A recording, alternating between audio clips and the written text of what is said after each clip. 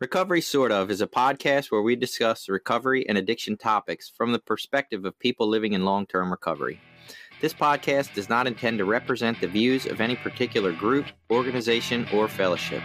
The views expressed here are solely the opinion of its contributors. Be advised there may be strong language or topics of an adult nature.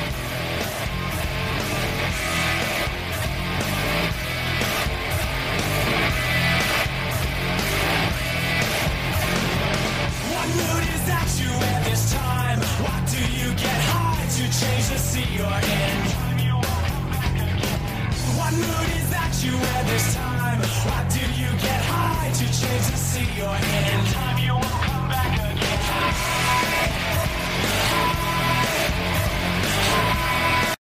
Welcome back. Recovery Sort Of. That's who we are. I'm Jason. I'm a guy in long-term recovery. And my name's Billy. I'm also a person in long-term recovery. And you just heard the sweet sounds of Jimmy's Chicken Shack, which I don't mention often enough, but thanks again for letting us use your music. So it was funny after our last episode on internet addiction and technology and smartphone addiction, I was like, oh man, I really, really want to get somebody from this mode of recovery on here to talk to us. I figure we would learn a lot about it from that aspect instead of just talking about if we struggle with it. And I couldn't find anybody. No one. Well, I kind of realized the irony that I went online to look for them. Yeah, like, they would have to be all. like they're not going to be there. And I just found they that should hilarious. probably be avoiding social media. Yeah. I couldn't find many of them. There are actually some online sites for them. There's a spot on Reddit. But it made me laugh to myself that I looked for technology addicted people online who hopefully aren't there because they've found some cure. That means they relapsed. Right. Find all the relapsers. I also had Kim let me know that for teachers, talking about our ACEs score, going back to that, teachers look at the ACEs score as anything 4 or above is high risk for student. So that was an interesting information because we were talking about how just one of those ACEs responses can increase your risk drastically. And so to think that they're only addressing people who have 4 or more is like, wow, you're missing half these people that are struggling. Right, which is probably like 70% of the kids in there. Right. I've had 1 or more. Oh, I'm sure. It might not be everybody. I haven't found any of the liars yet. None of them have reached out to me to say they have 0 ACEs. So today we want to talk about open-mindedness. And this came to me because I think it's an area I struggle in at times. And what happens is I consider myself a free thinker, right? A lot of times our view of ourselves isn't necessarily accurate all the time, or at least not 100% accurate. And so I have these beliefs and ideals that are outside the box. And I'm like, oh, I'm this free thinker. And maybe the solution to drug addiction is that we give drugs to everybody for free who wants them and have a look, like all these crazy ideas, right? Which may or may not work, but let's try anything, right? Let's throw shit at the wall and see what sticks. And so because I'm a free thinker, I get lulled into this idea and belief that, oh yeah, I'm super open-minded. And when I really look at it, it's kind of like when we had that episode about honesty, right? Like if I really start examining it, there's probably some places I'm not so open-minded. And I run into these when I'm unwilling to hear some other arguments that are outside of my box, right? They just rile up so much passion or anger or frustration in me that I don't have the ability to see a different side or to see that there might be relevance to a different side. And so, okay, honesty, open-mindedness, and willingness we talk about with these 3, we're well on our way, right? Like these are the 3 fundamental spiritual principles. And so I was like, well, if I'm struggling with one of them, even in some areas, maybe this is something worth talking about. Yeah, for sure. And like all these spiritual principles, I don't think there's any of them, not a one, that I am perfect at. I struggle in one way or another with all of them. I mean, if I was at my ideal state filled with God in all areas of my life, then maybe. But right now, no, I still struggle with different ones at different levels. And I'm constantly working and looking at areas where I need improvement. Like that's for me, the purpose of ongoing recovery is to continue to look at areas that I fall short, areas where I need to develop, areas where I'm struggling, and to try to apply these principles in those areas. Yeah, it's super tricky. So I just figured we'd start right off with the definition. The first definition of open-mindedness is receptive to arguments or ideas. And I've never really thought about it like that, right? I think of open-mindedness as receptive to ideas or open that other ideas might be true. But I've never really considered open-mindedness as the idea that I'm inviting arguments in. Right. Oh, I can't wait till people argue with me. Yeah. Like, that doesn't sound fun. Huh. And I tend to be a person who likes to debate about things. One of the things I've found fascinating about myself, and this is definitely more later in recovery. It was not early in recovery. Early in recovery, or early in my life, before I found recovery, there was a sense of need to be right. Like I felt like I needed to argue to be right. I'm sure that has a lot to do with low self-esteem or low self-worth or, whatever. But now I tend to, for most ideas, I mean, obviously there's some ideas that I hold pretty strong. There's some morals and values that will rile up emotion. But like you and I were having a conversation earlier about some things on race and different subjects, and I will be open to express my opinion, but I'm totally not 100% married to any idea where I feel like I need to go argue and fist fight about it in the street. Like, it's like I want to be willing to listen to other ideas, willing to consider other points of view, because I don't know everything. So I believe I don't know anything either, or not. I don't know everything either. I'm totally of that belief. My wife would tell you that doesn't show very often in my attitude. And I would say I think my problem is I like debates and I like to play devil's advocate and I like to consider things from different sides. But generally, in the long run, I'm really hoping to convert people to my belief. I'm not so much ready to convert.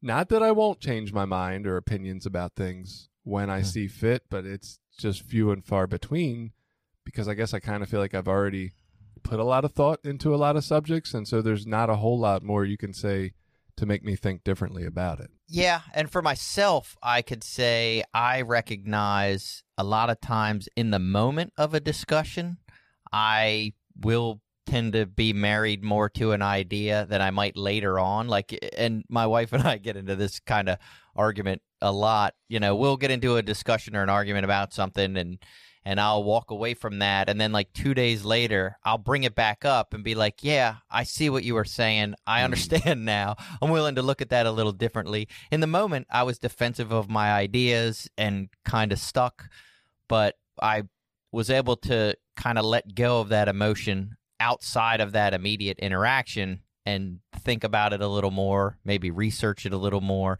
and come to a different conclusion maybe a day or two later.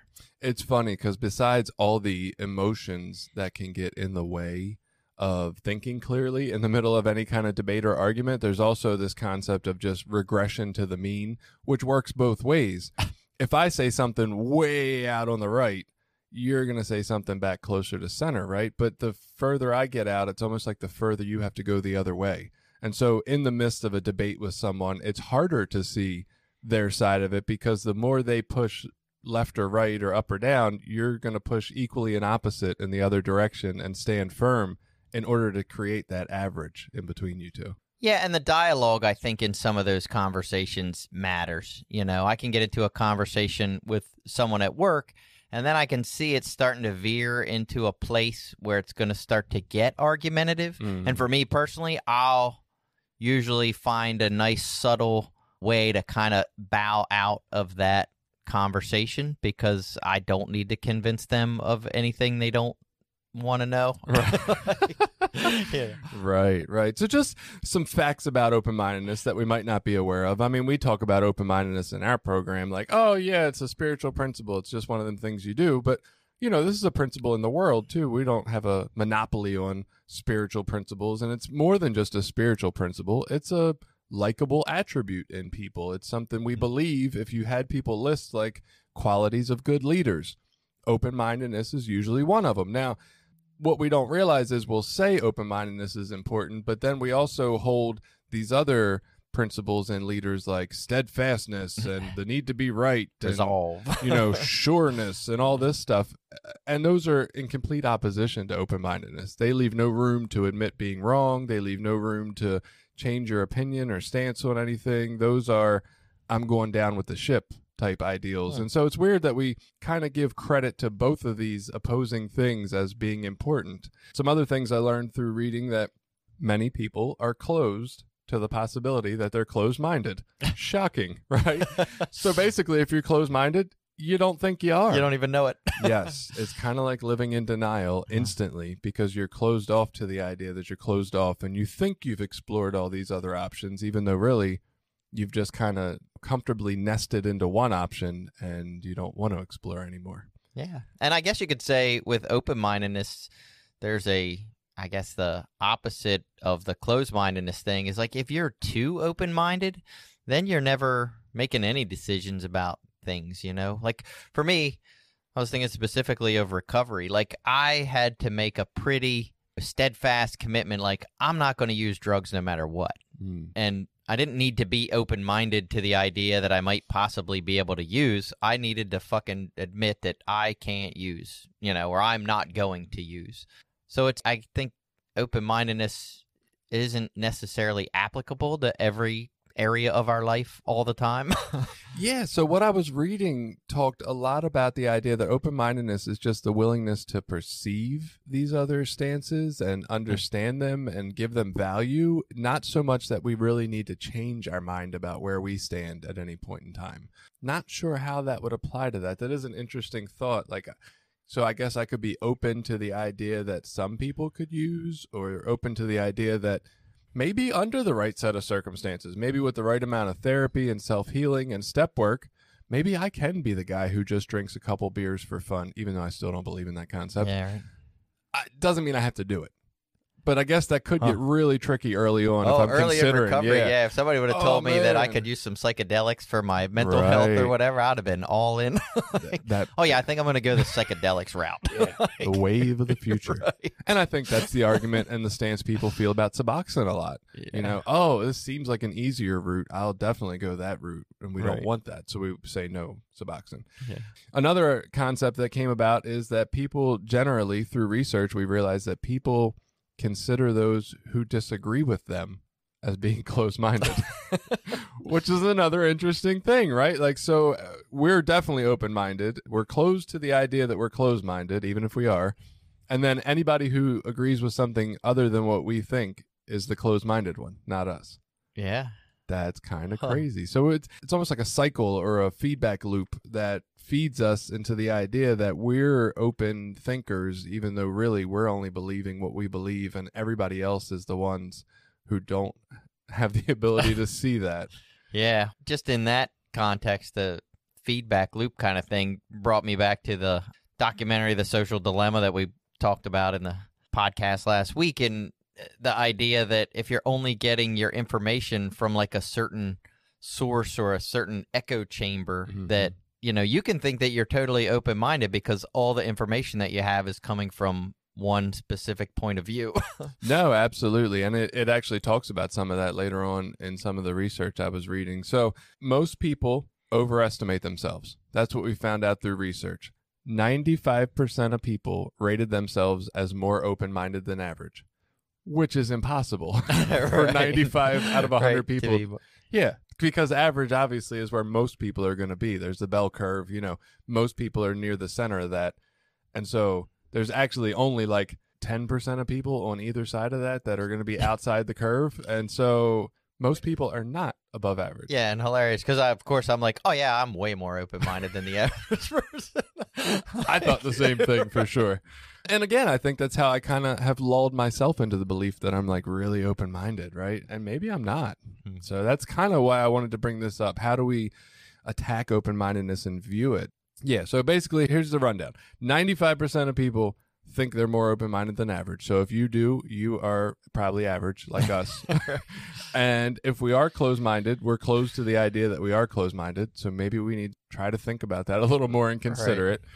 And it's not just everybody that disagrees with us that is closed-minded. It might also be us.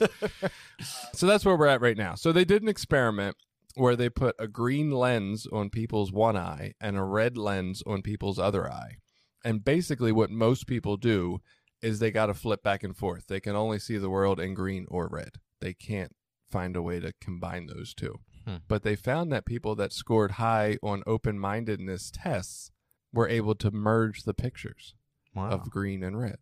And it was only one small study, and it doesn't prove anything from one study, but it was just an interesting idea that we struggle to see the world. Like, our entire concept of our brain is to make things that we find, any new information, fit in with what we already know. And so this does not help our open-mindedness at all. Our brain is already against us. It's telling us that anything we find out has got to fit into our worldview, which we call a schema, right? Our core beliefs, not that we need to change or alter our schema to see the world differently now that we've been presented new information.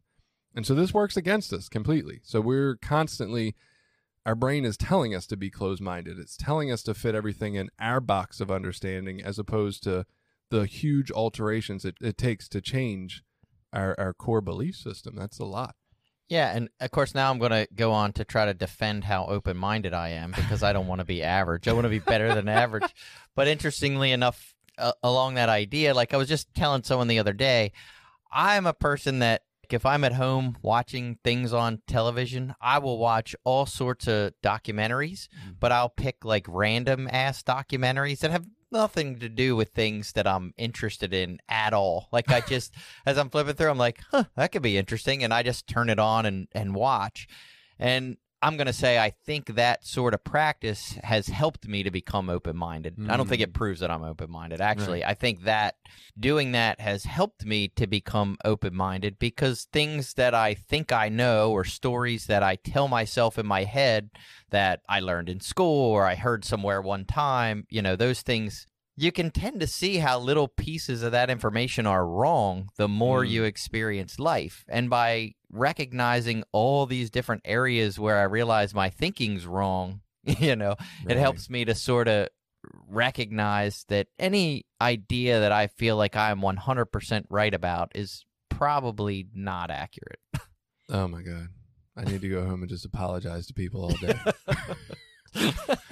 So they've linked open-mindedness with another concept of intellectual humility. This is what they kind of have narrowed down mostly what open-mindedness is in the scientific community. And this consists of 4 qualities. Quality 1, having respect for other viewpoints. Quality 2, not being intellectually overconfident. Number 3, separating one's ego from one's intellect. And number 4, willingness to revise one's own viewpoint. And those things sum up intellectual humility. And those are tough concepts. True, like I got a 0 on Yeah. that score. I didn't do much better, that's for sure. And so they talked about the things that can hinder open-mindedness, right? First one is confirmation bias. This is the tendency to obtain or evaluate new information in a way that is consistent with our own personal beliefs, which we already kind of explored just a little bit. The second one is knowledge bias, which is the tendency to assume that others have the same background knowledge as you.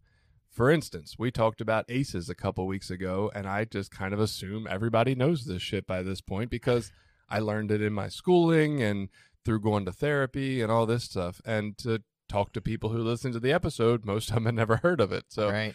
If I'm in a conversation or a debate assuming that these people already know about ACEs, and I'm debating about the right way to raise children with somebody, and they're saying we should spank them or do this or that, or these things didn't hurt them when they were growing up, and if I already assume they have that information, we're already closed-minded to each other's ideas because they don't even have the information I think they have. Right, or even cultural experiences, having different cultural experiences can make a huge difference on, our viewpoints of certain things, guns or killing or hunting or whatever. It's like we can have all these different, the way that we're raised or the environment that we're raised in will affect how we view certain concepts. Absolutely, and that's where most of our worldview comes from, is from, the way we're raised, the environment around us, our parents.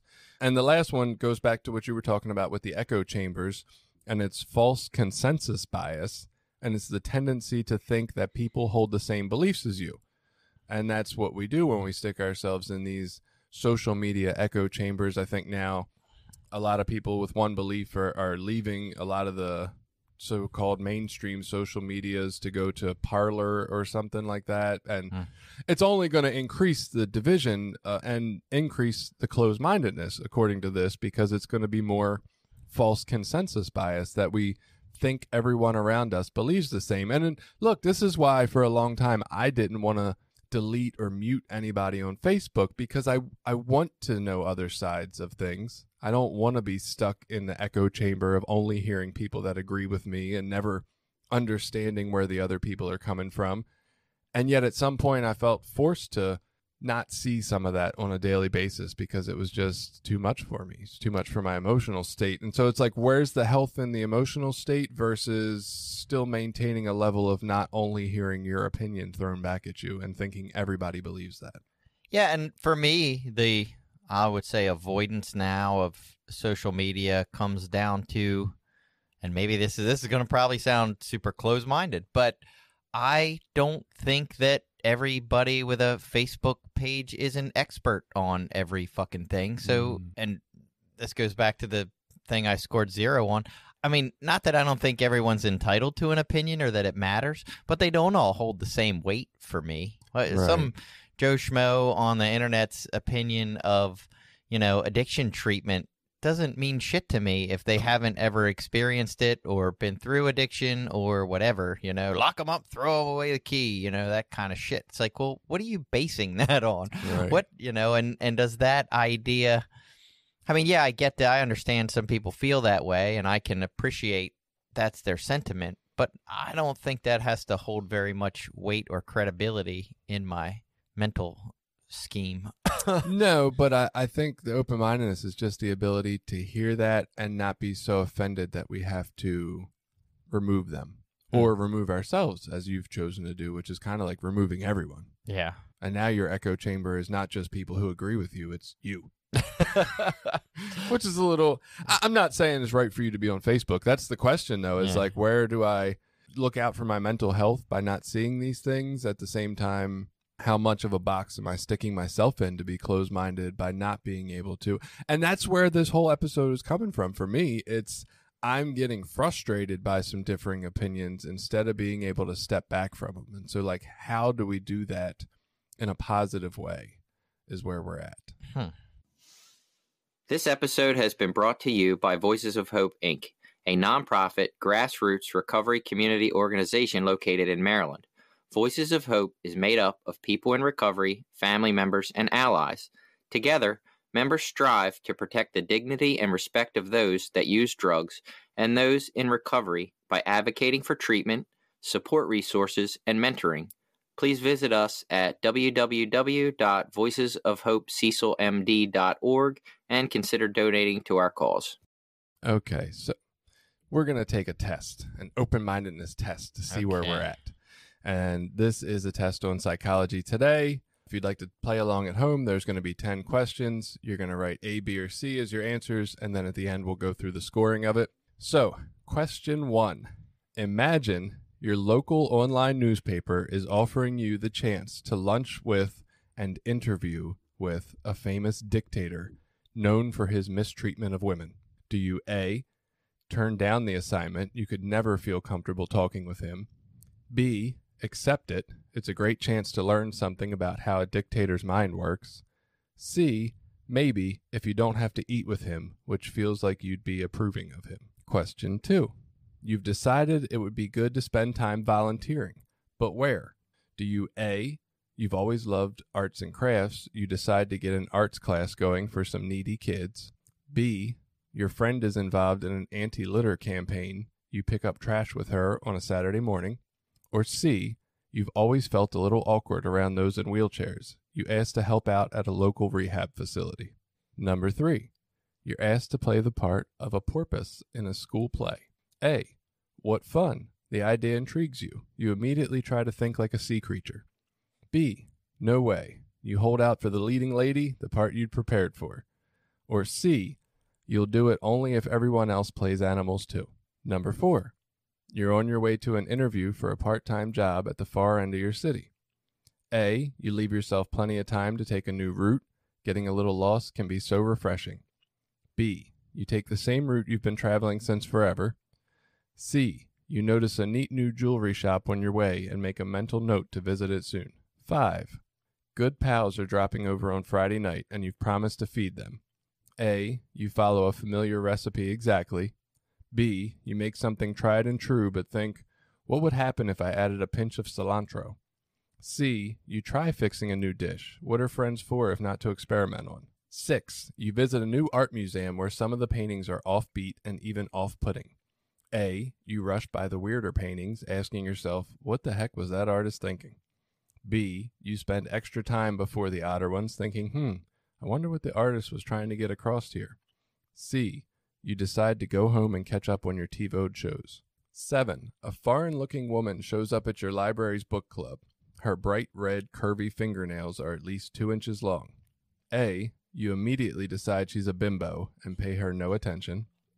B. You ask around to find out if that's the style where she comes from. C. You listen closely when she talks. She could be bright and fun, even if she's quirky. 8. Your brother presents you with an oak shelf he made himself. A. You shove it in the closet. You have absolutely no use for such a thing. B. You ask his help to put it on a door. It's the perfect size for draping extra belts over.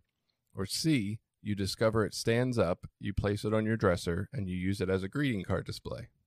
9. It's family vacation time, but money is short.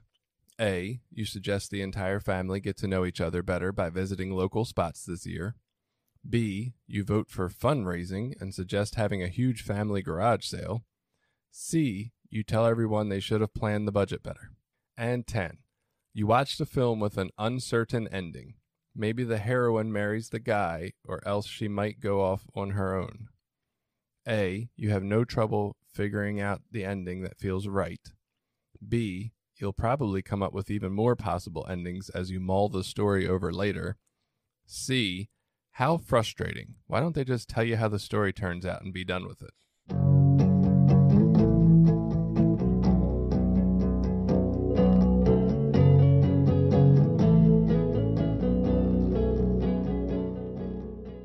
Okay, so to score this, for question 1, A is worth 1 point, B is worth 3 points, C is worth 2 points. Question 2, A is worth 2 points, B is worth 1 point, C is worth 3 points. Question 3, A is worth 3 points, B is worth 1 point, C is worth 2 points. Question 4, A is 3, B is 1, C is 2. Question 5, A is 1, B is 2, C is 3. 6, A is 2, B is 3, C is 1. 7, A is 1, B is 2, C is 3. 8, A is 1, B is 2, C is 3. 9, A is 3, B is 2, C is 1. And 10, A is 2, B is 3, C is 1.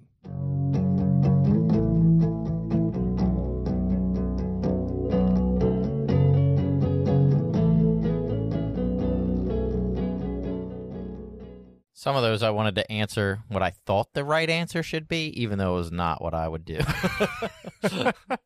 I found some of them pretty interesting. So if you scored a 22 through 30, you are a mental adventurer, which means you are very open-minded, I guess.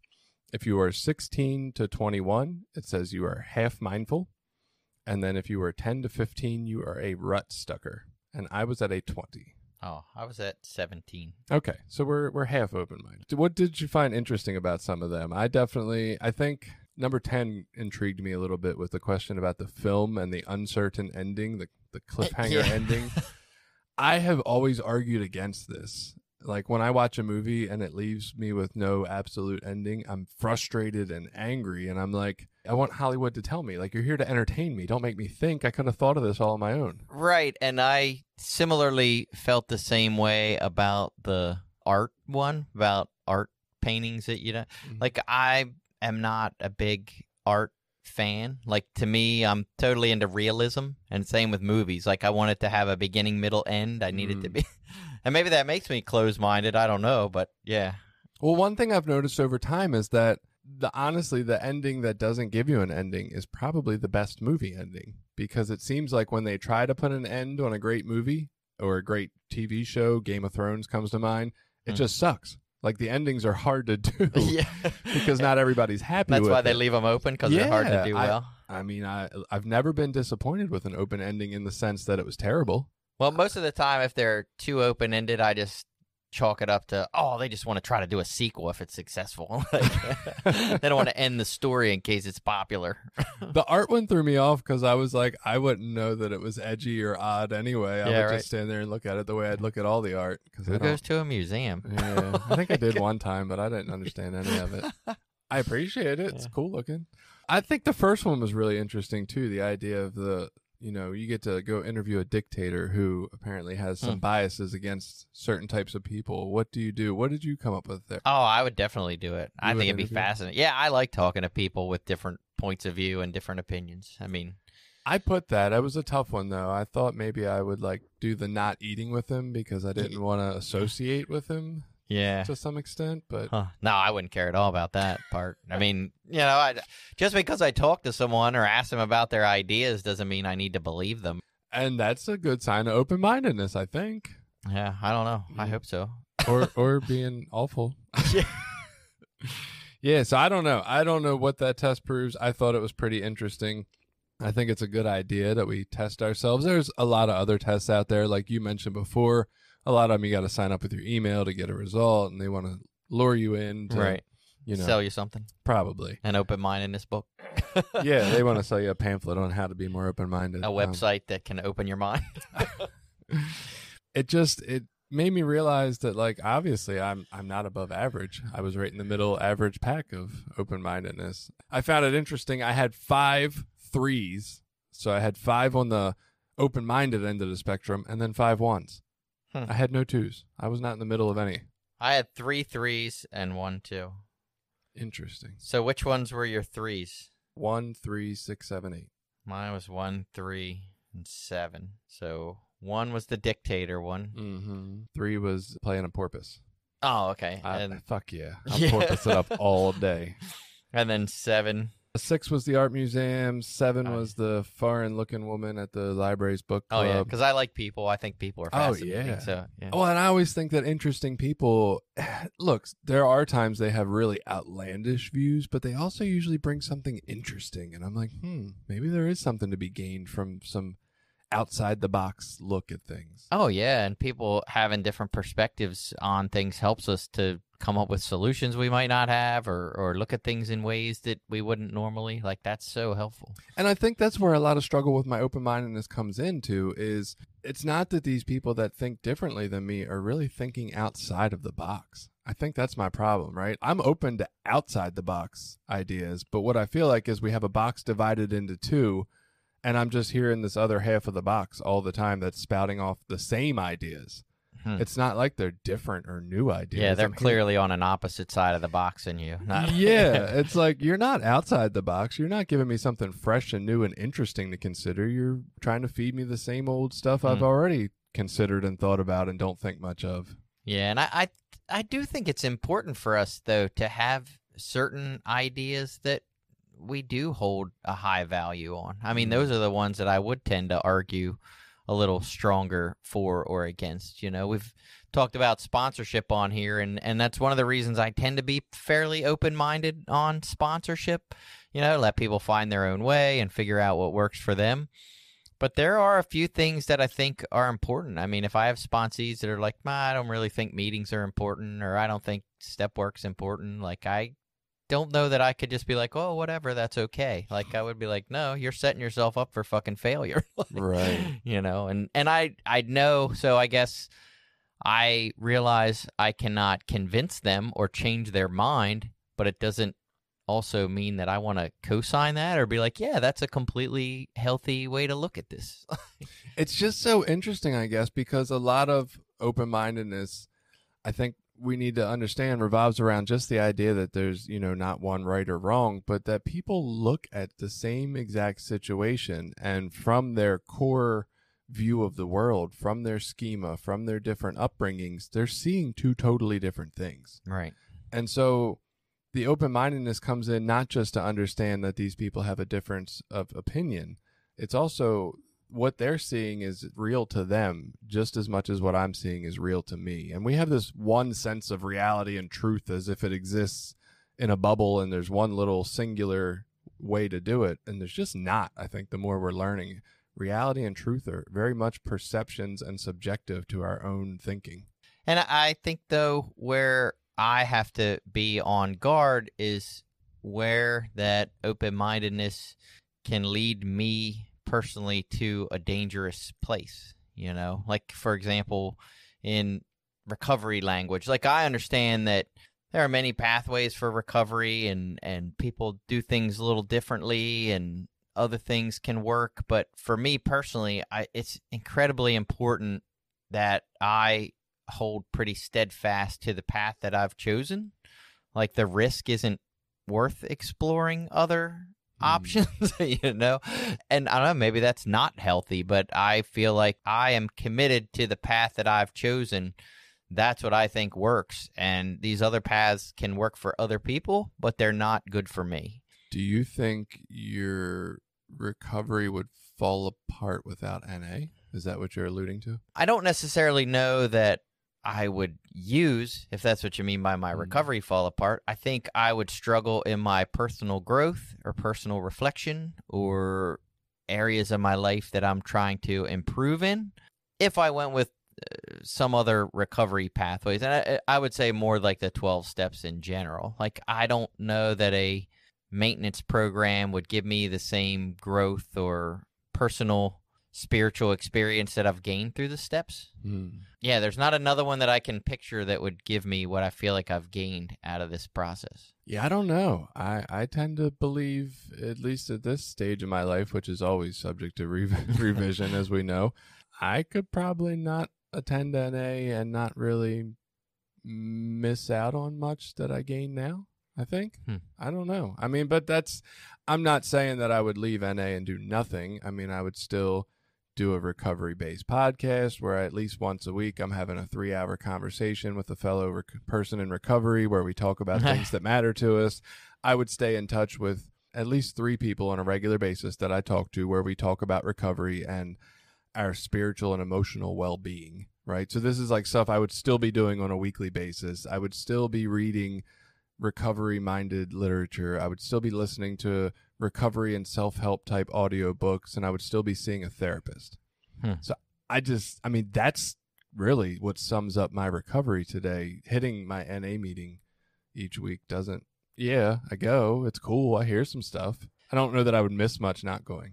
Yeah, so I guess I'm thinking of that as the other, like I'm thinking from the beginning. So I think the work that I've done, I've gained a lot of things now, but in the beginning of my recovery, if I had went and explored some other pathways, I'm not saying I couldn't have stayed clean or off of drugs or had some version of recovery. I just don't think it would have given me what I have now. My life would have been very different. Yeah. And if I'm just being honest, I feel like this has been the best choice for me to give me the life that I want.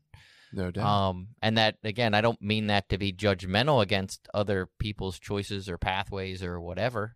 And maybe that's egotistical to say, like, all those other ones have some flaws in them that won't give me, you know, what I really needed, which was here, you know, which is just what's that, confirmation bias? Like, yeah. Yeah, I needed this program to get me to this point. There's no doubt in my mind. And I don't have any intention of leaving the program. Like, I want to stay around to give back what was given to me. And I do still get something out of it. Like, I feel like if I didn't go there, I would have to go somewhere else similar, like a support group somewhere to talk about something, right? But yeah, it definitely gave me the foundational basis I needed. It gave me the group of people doing similar things. It gave me a whole lot of stuff I needed early on to get to this point. I was just thinking at this point, like, I don't know, I could probably do other stuff that's similar. Yeah. So, and I guess where I was headed with that was the idea that, is there a time that open-mindedness can be dangerous for us? I mean, the reason I think, at least for myself, like, I'm open-minded in certain areas, but I recognize that I'm way more closed-minded in others. For example, I'm a pretty, I would say, left of center person on most of my beliefs and values. And I will tend to be a little argumentative and defensive about some of those points of view. Not that I don't listen to other people, but I think there's a serious consequence that comes along with some of the other points of view. You know, like there's consequences that matter in some of this stuff. I mean, if we're just debating about spiritual principles and things like that, fine, whatever. The consequences are way less drastic. But when we talk about public policy or how we treat people in our lives or how open-minded we are to other people's life choices, like those things seem like the consequences are way more dire. Yeah, and that does get tricky. And so I don't know that open-mindedness could ever be a bad thing. And I hear you coming somewhat from that angle, like if being open-minded. But I'm trying to wonder because, and this is where a lot of it comes down to with my frustration and why this topic came up. I struggle when I view another group as having a belief system, even if that's not what they're saying. I kind of feel like I'm reading between the lines and hearing something else. And then I struggle to even be open to that idea at all, because that whole concept now really just seems like something really negative. And so, okay, let's put us back in Civil War times, because the state of the political world, this is how it's being framed. I'm not saying that's right or wrong. I don't know that that's what this political framing is really about. But let's just go back there and see what we think, right? If you're in the North of America and your side is saying we're going to fight to free slaves, should we be open-minded to the idea that there's people who don't believe that? Like, is that healthy to be open to that concept? Right. Is there a place where we can be healthily open to understand that they do think different but still think it's wrong? Is that possible? Well, and so that's similar to what I was thinking as far as, you know, you look in the recovery field and we have advocates, we have people that are, you know, protesting or picketing for civil rights and crime reform and all those things. And so if I'm too open-minded, does that make me wishy-washy on some of these issues that need people out there fighting for them? I mean, crime reform and the way that the drug laws are in this country are a terrible injustice, you know, in my opinion. Right. I understand that people don't necessarily see it that way. So is it open-minded to be like, well, if that's what they think, then that's okay, and I don't need to do anything about it? Or do I have to say, no, they are fucking wrong, and this shit needs to change? You know, and I think maybe the open-mindedness part, at least from what I'm trying to look at right now, is that I'm able to hear them say they have this other theory about how to take care of it and control it. Right? Okay, I'm open to that. I hear your other theory. But then when it comes down to application, we've been living your other theory, and it's not fucking working. So let's all be open-minded together and try something completely different, because I'm not saying your theory's wrong. It's not working in practice. Right. Or maybe we need the open-mindedness to look at all the options that are available for dealing with some of this stuff, you know, to help pick out the ones that are best. We can look at some of these bad ideas and, you know, maybe acknowledge, like, yes, this is an option for dealing with this, but it's probably not the best one, or maybe not one that's going to work and give us the results that we want. Right. Versus just telling people that they're wrong and they need to shut up. Nope, you're wrong. You shut up. Right. I don't believe that. It's definitely easier just to tell them to shut up and that they're wrong. Well, so some of the practices that we found increase open-mindedness, and these are few and far between and hard to do. So if you are not already open-minded, this is a struggle. This is an uphill battle for sure, which is probably why a lot of us aren't that open-minded, or at least not as open-minded as we really tend to believe we are. So the first one was traveling a lot, or even better, living for extended periods in foreign cultures. Like, not many people get that opportunity. Yeah. Especially not many people who don't have finances. And so you're talking about a large selection of distribution of wealth. We're talking about lower socioeconomic status. That is most of people. That's the majority of us. Right. We don't have the ability to go live in some other country or travel frequently to other countries. But if you have that ability, we have the ability to better revise our viewpoints, because we see other people in action living in ways contrary to ours that they consider perfectly normal, and that seemed to work fine. Yeah, well, and we did our traveling when we went around different parts of the country, and we were mostly in a very, I would say, economically similar environments. Like we were working at different campgrounds. So you had predominantly white people in different parts of the country. And even in the different parts of the country amongst white people, predominantly white camping people that have, a typically similar appreciation or at least, desire to be in the outdoors and experience nature. Just the differences of experiences that we had at the campgrounds culturally was fascinating. It was from different parts of the country. We were up north in Massachusetts. A lot of people look at camping, and this is to paraphrase, but that was their excuse to go out and get drunk every weekend. It's like, I'm going to go to this campground, I'm going to stand around a fire and get drunk. And that was what they did. Versus when we were out in Utah, and people were specifically going to that area to go out and explore nature and explore the different campgrounds and things like that, versus a campground we were at in South Carolina where a lot of people were there to stay for like more extended periods of time because it was cold up north and they were coming down south to be somewhere warm for the winter. So even amongst white culture, like it was just the differences of experiences of people was interesting. You heard it here first. Nature lovers, alcoholics, and sissies. All camp. Right. Canadians. Like the Canadians come down to get warm here in the South. The second thing that assists with open-mindedness is people who read fiction tend to score higher on open-mindedness quizzes. And they think that's because their brains are a little bit better trained to seek out stories that vary differently from their own or from the reality that they've been shown in their world. And so it's just another way to think outside of how other people can live differently and it be totally normal to them. Another practice you can do, which I completely hate this concept. I don't understand it at all. It baffles me, honestly. But another one is you can pick a current controversial topic and then get a sheet of paper and split it into two sides. And you can write all the arguments for and against it on both sides of it. And you don't have to agree or believe in any of it. You just sit down and write. You make your two lists. One's in favor, one's against. And the better you do with writing down that, I just feel like I would fucking suck at that. Oh, see, I love to do that. I do that with my wife a lot, when we're trying to talk about ideas or deal with different situations. So from my opinion, it helps to have a better argument for something when you understand where the other people are coming from. Like it's a means to an ends. Right. Well, but that's my issue, I think, a lot with the open-mindedness in the areas I struggle with it lately. I don't understand the other side of the argument, like almost at all. And so I think this was probably a good practice that would show me how closed-minded I am. I think if I tried to make both sides of the argument, I'd have like 10 things for the side I do believe in, and then I'd have like maybe one or two for the other side. Right. And that's a good way to see, hey, maybe you're not that open-minded. You can't even think of arguments for why people might see it this way or think this way or want it this way.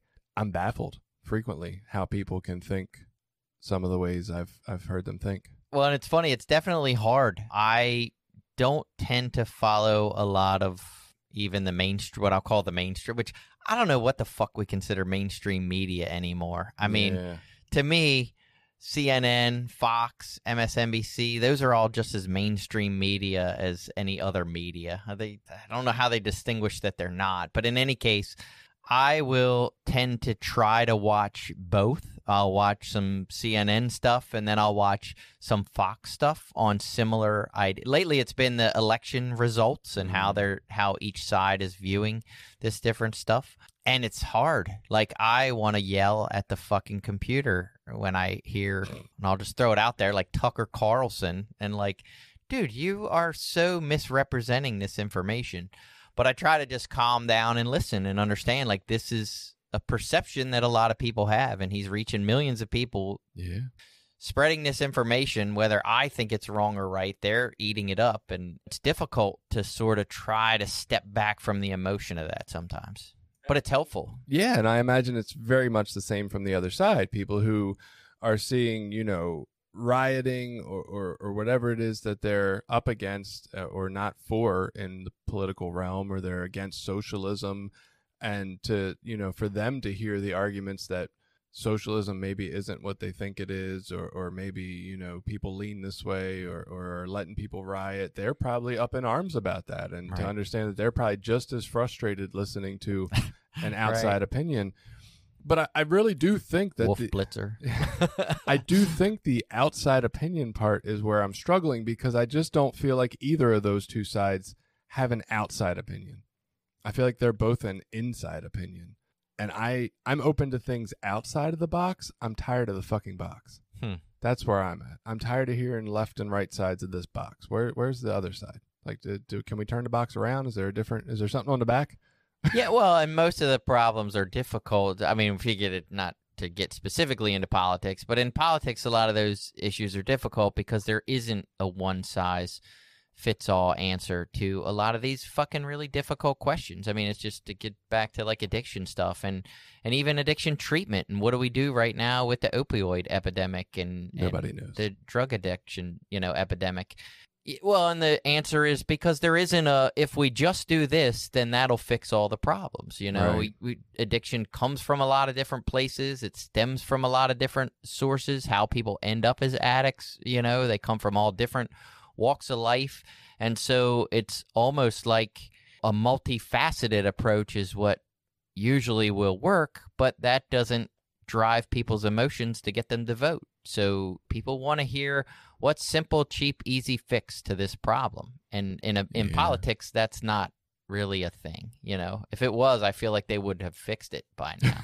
But when you get into, poverty or criminal justice reform, what is the answer? What do you do with some of these people that are habitual career criminals because they're drug addicts? Right. No, it's not simple solutions. And I feel like that's almost a good statement about recovery, because before this podcast, before recent years of some eye-opening experiences, I looked at recovery as a one-way type thing. Not only did you need to do it in NA, because that was the only place that was doing it right, you needed to do it exactly like I did it. Oh, you didn't work out a step working guide? Oh, yeah, yeah, sorry. Right. That sucks for you, right? You're missing the good information. Oh, you weren't told to read the It Works How and Why chapter before you worked the step? God, who was your sponsor? What were they doing? And so that's such a narrow-minded, like you had to do it just like me, which is not the way that people in my area did it, much less people outside of my area or around the world. And then to really be exposed lately to there's no one-size-fits-all recovery, right? People are recovering by reading online blogs, by listening to podcasts, by just doing therapy, church. Like there's a billion different modes of recovery, and nobody, like some work better for some people, some work worse for some people, but we can kind of smorgasbord and pick and choose and do what's best for us, I guess.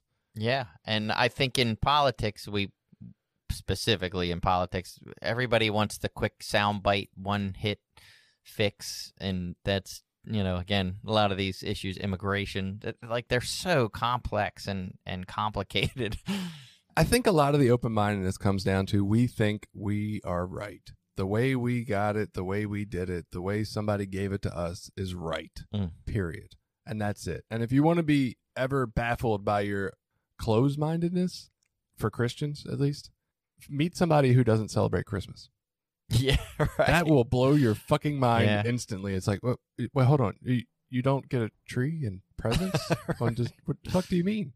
Right? And we'll turn it into all kinds of how they're wrong. They don't love the baby Jesus or whatever.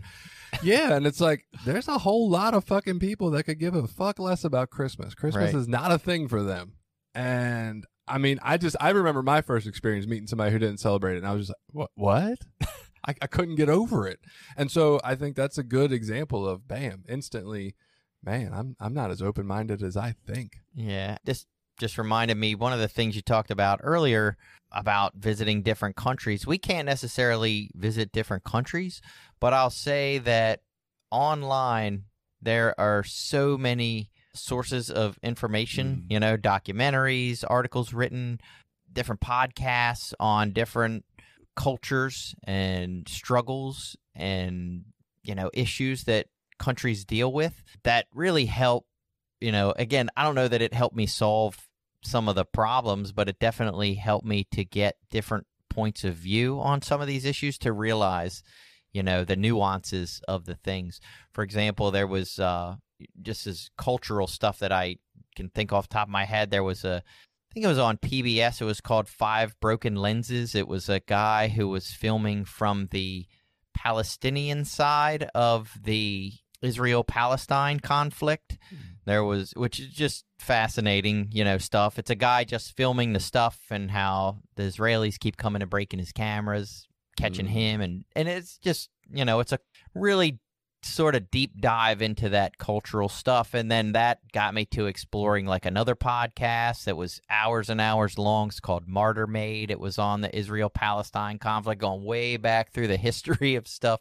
And it really gives you an insight into some of these cultures, and so you can find information about other cultures nowadays, especially without having to actually go to them. Yeah, and just, in reading some of this about open-mindedness, it gave some examples of different places where things are viewed a little differently, or different perspectives on the same set of facts or reality or truth that we like to look at. And if you take, for example, any war that America has been in, we have a way we look at it. Our news says we have victories and then crushing defeats when some of our, troops are killed, and losses.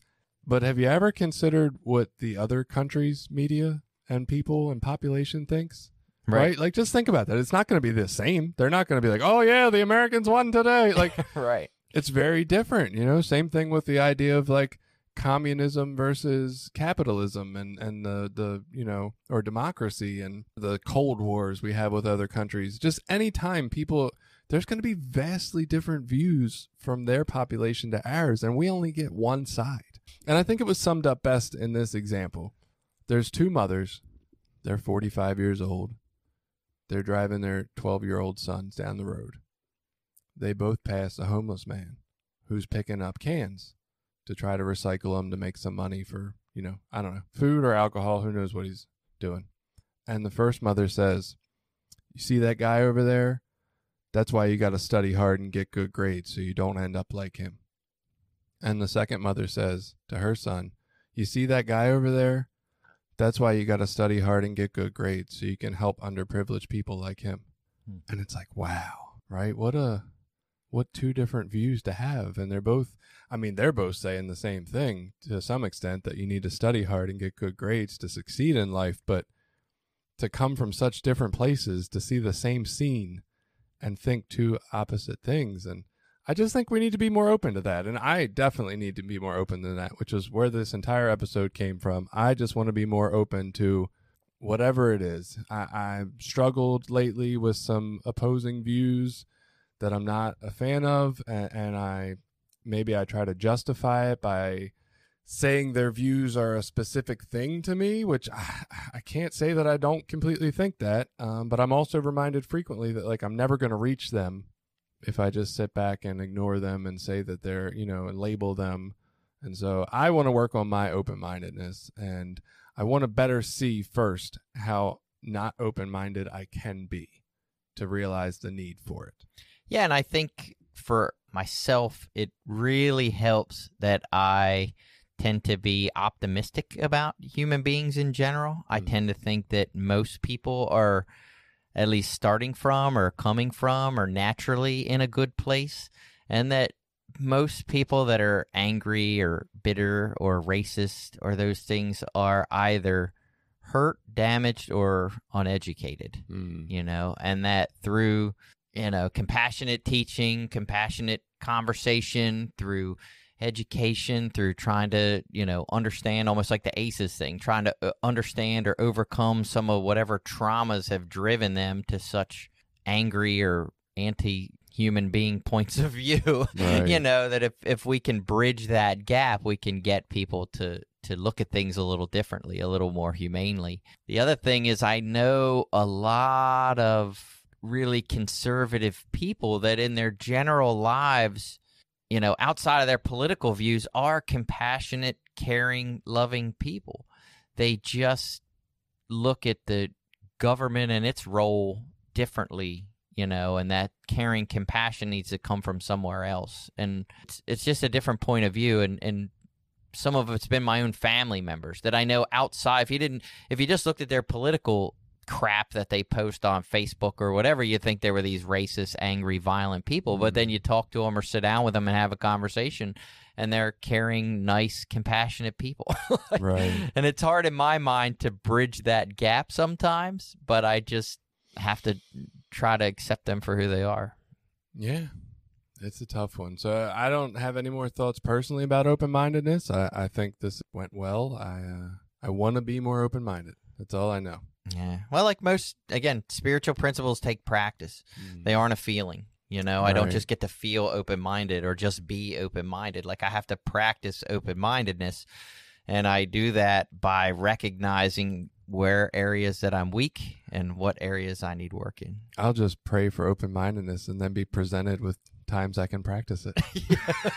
And then poof, next month you'll be Mr. Open-minded. Yes, I'm going to get the magic stick waved at me. I can't Yeah. wait. It'll be so much easier. It means when someone's saying some shit that you don't like and you're just counting in your head to 10 trying to calm down before your brain explodes. Oh, goodness. All right. So it's been a great week. Thank you. Please reach out. Let us know your anecdotes about open-mindedness, anything you've done to cultivate it that helps you have more open-mindedness, maybe areas that this podcast episode in particular has helped you to realize that you're not quite as open-minded as you'd like to be, and what you plan to do about it. As always, feel free to share. Share it with all your closed-minded friends. They'll love to hear this.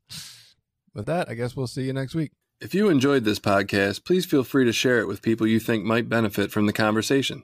Look us up on Facebook, Twitter, and Instagram to join the conversation also and share your ideas with us. We'd love to hear it.